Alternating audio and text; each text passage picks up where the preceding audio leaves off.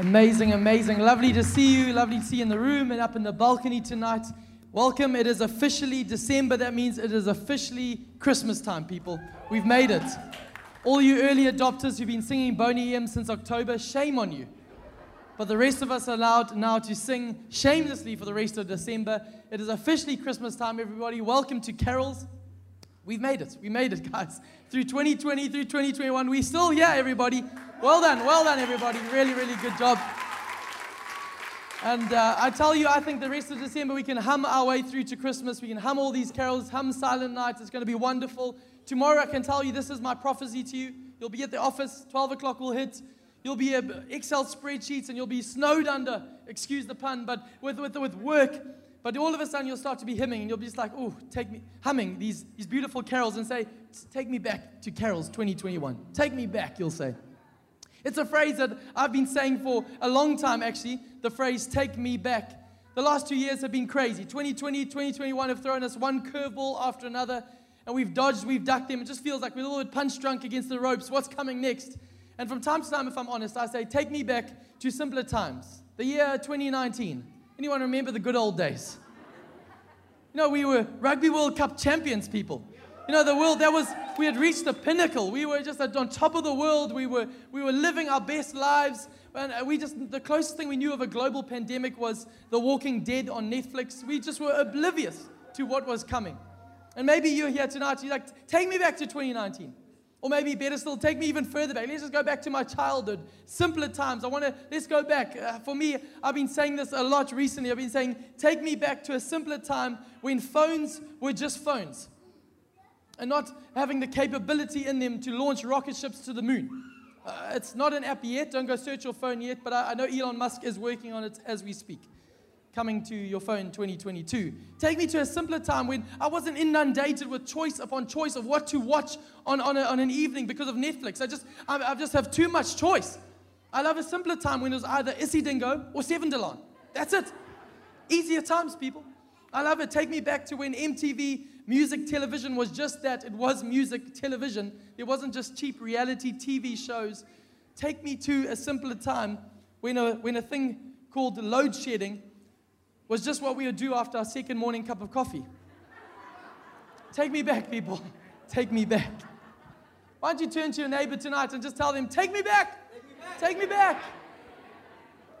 I was saying this morning when I said that the first time, it would only get awkward if you sing next to your ex. But anyway, take me back, baby. Miracles can happen at Christmas, everybody. Miracles can happen. But more seriously tonight, maybe you're here and if we pressed hard on your heart tonight, what you would say behind the mask, behind the smile, behind the tinsel and the allure of Christmas time, you'll be praying prayers like this. Take me back to before my marriage fell apart. Take me back, Gabe, to before the relationship failed. Take me back to before I said that careless phrase. Take me back before I sent that text in anger. Take me back before I had that fight, clicked that link, lost that job, spent that money that I do not have. Take me back. And today I want to take us back. In this moment, I want to take us back to the original, the OG Christmas story. No, not the cute and cuddly, not the fictionalized, romanticized, just an embellished Christmas story that's taken on a life of its own. I want to take us back to the grimy, the earth-shattering, the messy, the world-changing Christmas story that's found in the Bible. And I want to help us very briefly by looking at it through 4 perspectives. I'll do this very quickly. Don't worry. Strap yourselves in, people. We're going to go on a race trip through the whole of the Gospels. Are you guys ready for it? Miracles can happen. It's happening here tonight. You see, there's 4 different perspectives. There's 4 different writers who have a perspective on the Christmas story. The first writer is the writer Mark. And Mark actually bypasses the whole Christmas scene, nativity, donkey, wise men, and all, and goes straight by quoting the prophet Isaiah. This is how the book of Mark starts. It says like this. This is the good news about Jesus the Messiah, the Son of God, just as the prophet Isaiah had written. Look, I'm sending my messenger ahead of you, and he'll prepare your way.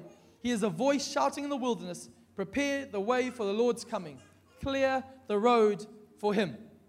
Mark starts his gospel narrative by taking the people of Israel, taking the reader back to Isaiah, what the prophet had spoken. You see, the people of Israel had been longing for years upon years for a Messiah to be revealed. And they, after year, their hearts had grown dim, had gone faint, and maybe had forgotten what had been spoken over them through the prophet Isaiah. But Mark is reminding them of what the words of God had been spoken over their life, over their existence. Today, I want to help us, remind us, just as Mark did for those early readers, I want to take us back to what God has spoken. You see, it's so easy in this season, so easy to forget what God has spoken. We allow the news headlines, allow the words of the world to become the dictate of our heart. But we want to, this evening, remind ourselves of what God has spoken. Here's something you can take to the bank. God's word will never, I said never, we'll say never return void. This is the truth for you tonight. And I want to tell you, no matter what COVID throws at us, no matter what lockdowns come our way, financial discouragement, relational turmoil, no matter what lies behind us or lies ahead of us tonight, I want to take you back to the Word of God, because the Word of God is never rendered helpless nor hopeless in the face of anything that the enemy can throw at us. The Word of God stands tall forever. So this year, maybe the enemy has had his say over your life. Maybe the enemy has spoken words of defeat. Maybe the enemy has spoken words of depression, of disaster over your lives. Tonight, I want to tell you that the word of God will always have the final say. What he has spoken will come to pass. So today, I want to tell you, take me back to the word of God. Take me back to what has been spoken. Secondly, we see Matthew. The Gospel of Matthew almost looks at Mark and says, Mark, thank you for taking us back to Isaiah. He says, that's cute. I want to take you further back. I want to take you further back. I want to go further back, and I want to take you to Abraham. You see, this is how Matthew starts. Matthew says, this is the record of the ancestors of Jesus the Messiah, a descendant of David and of Abraham. You see, Abraham was the father of the Jewish faith. Quite literally, the nation of Israel came from Abraham, birthed out of nothing, birthed out of barrenness, but birthed as a result of a promise. You can go read the narrative in Genesis 12, but what Matthew is doing, he's reminding the early reader that actually, no matter where you are in your life, I want to take you back to what God has promised. Amen. That we're people birthed out of a promise, not out of our own efforts, not about our own achievements, but birthed based on a promise. Amen. Yes. Now I want to tell you today, I want to take you back, Life Changers Church this evening, friends, family, I want to take you back to what God has promised.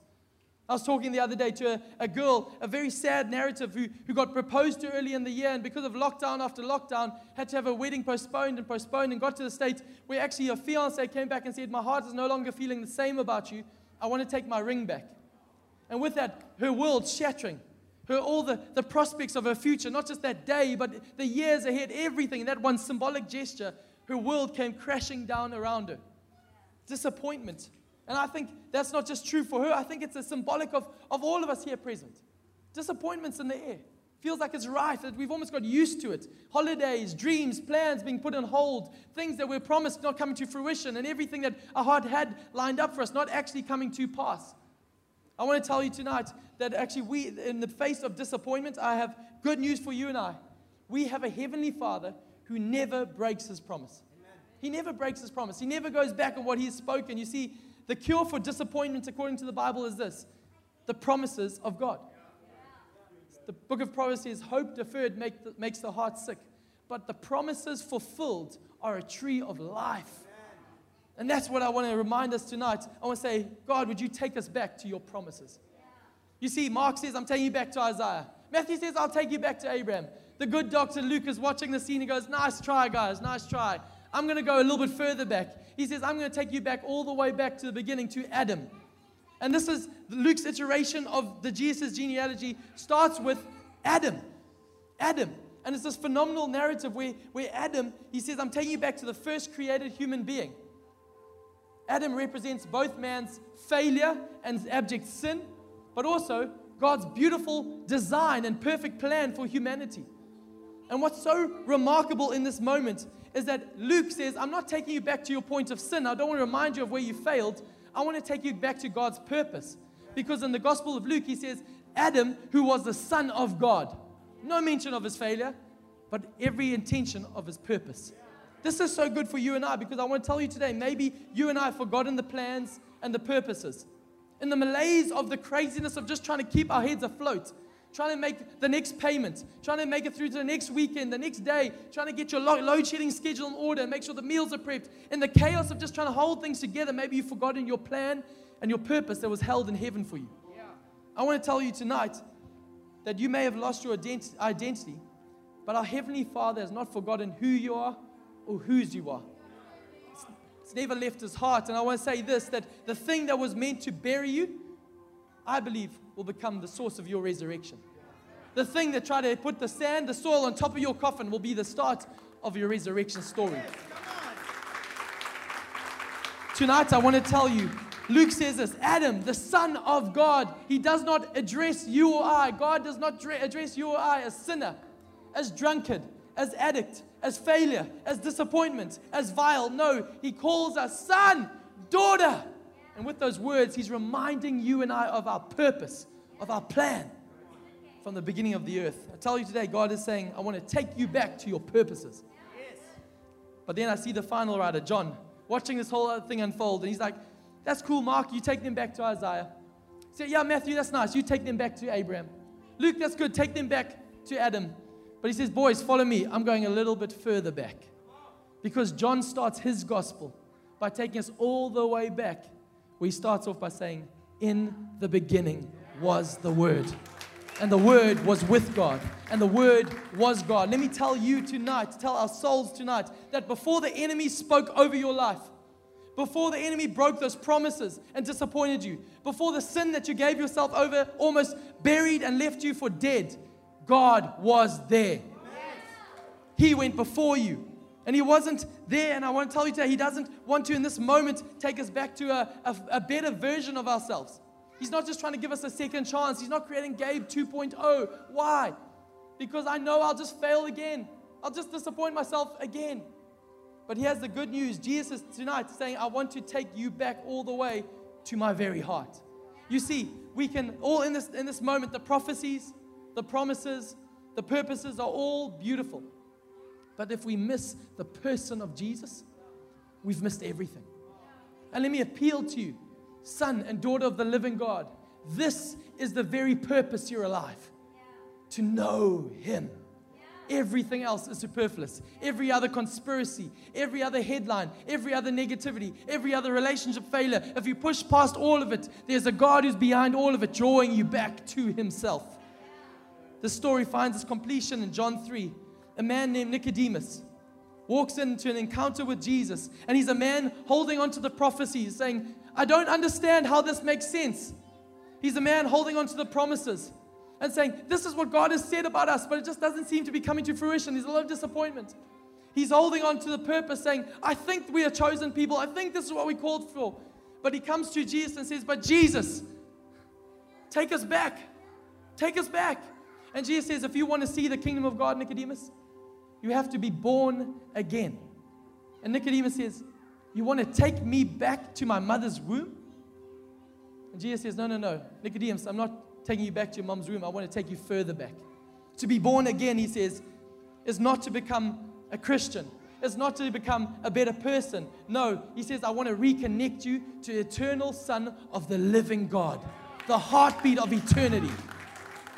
I want to tell you, the one who was at the beginning wants to take you and I back and make us brand new.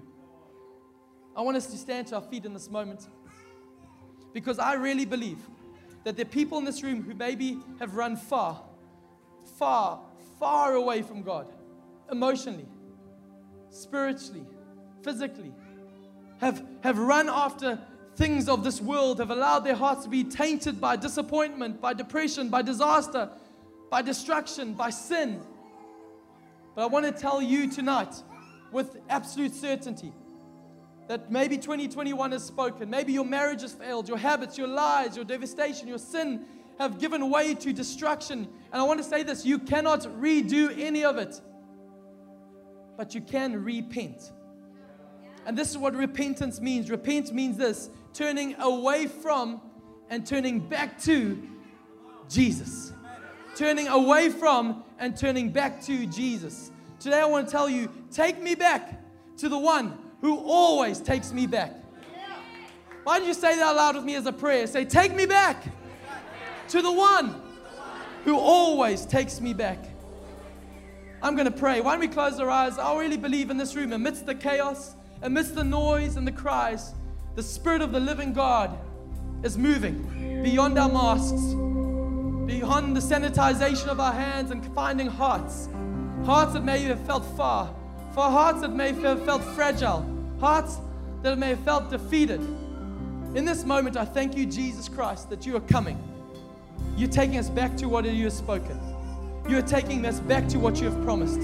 You are taking us back to what you have purposed. And I thank you, Father God, tonight we say we're taking back what the enemy has stolen. We're not allowing this disaster to follow us into 2022. We thank you tonight that the glory of the Christmas narrative is that the Son of God became the Son of men, so sons of men might become sons of God. I'm going to count you 3, and if you want to come back to God tonight, no matter how far you've run, maybe nobody even knows, but tonight you say, I want to come back. Jesus, take me back. If that's you tonight, why don't you put your hands up? I'm going to count to 3. 1, 2, 3. If that's you, no one else is looking. Thank you, ma'am. Thank you. Is there anyone else? Thank you, thank you, thank you. Thank you in the balcony right now. Thank you, Jesus. The hands go back, up in the air. They're symbolic of heart saying, take me back to the one who always takes me back. And here's my promise. Jesus always takes you back to take you forward. He always takes you back to give you a hope and a future. He always takes you back to say, not to the beginning, but I want to take you to all that I have for you. So right now, Jesus, would you come by your Spirit? Awaken hearts. Awaken us to what you've spoken. Awaken us to what you've promised. Awaken us to what you've purposed. Take us back to the one who always takes us back.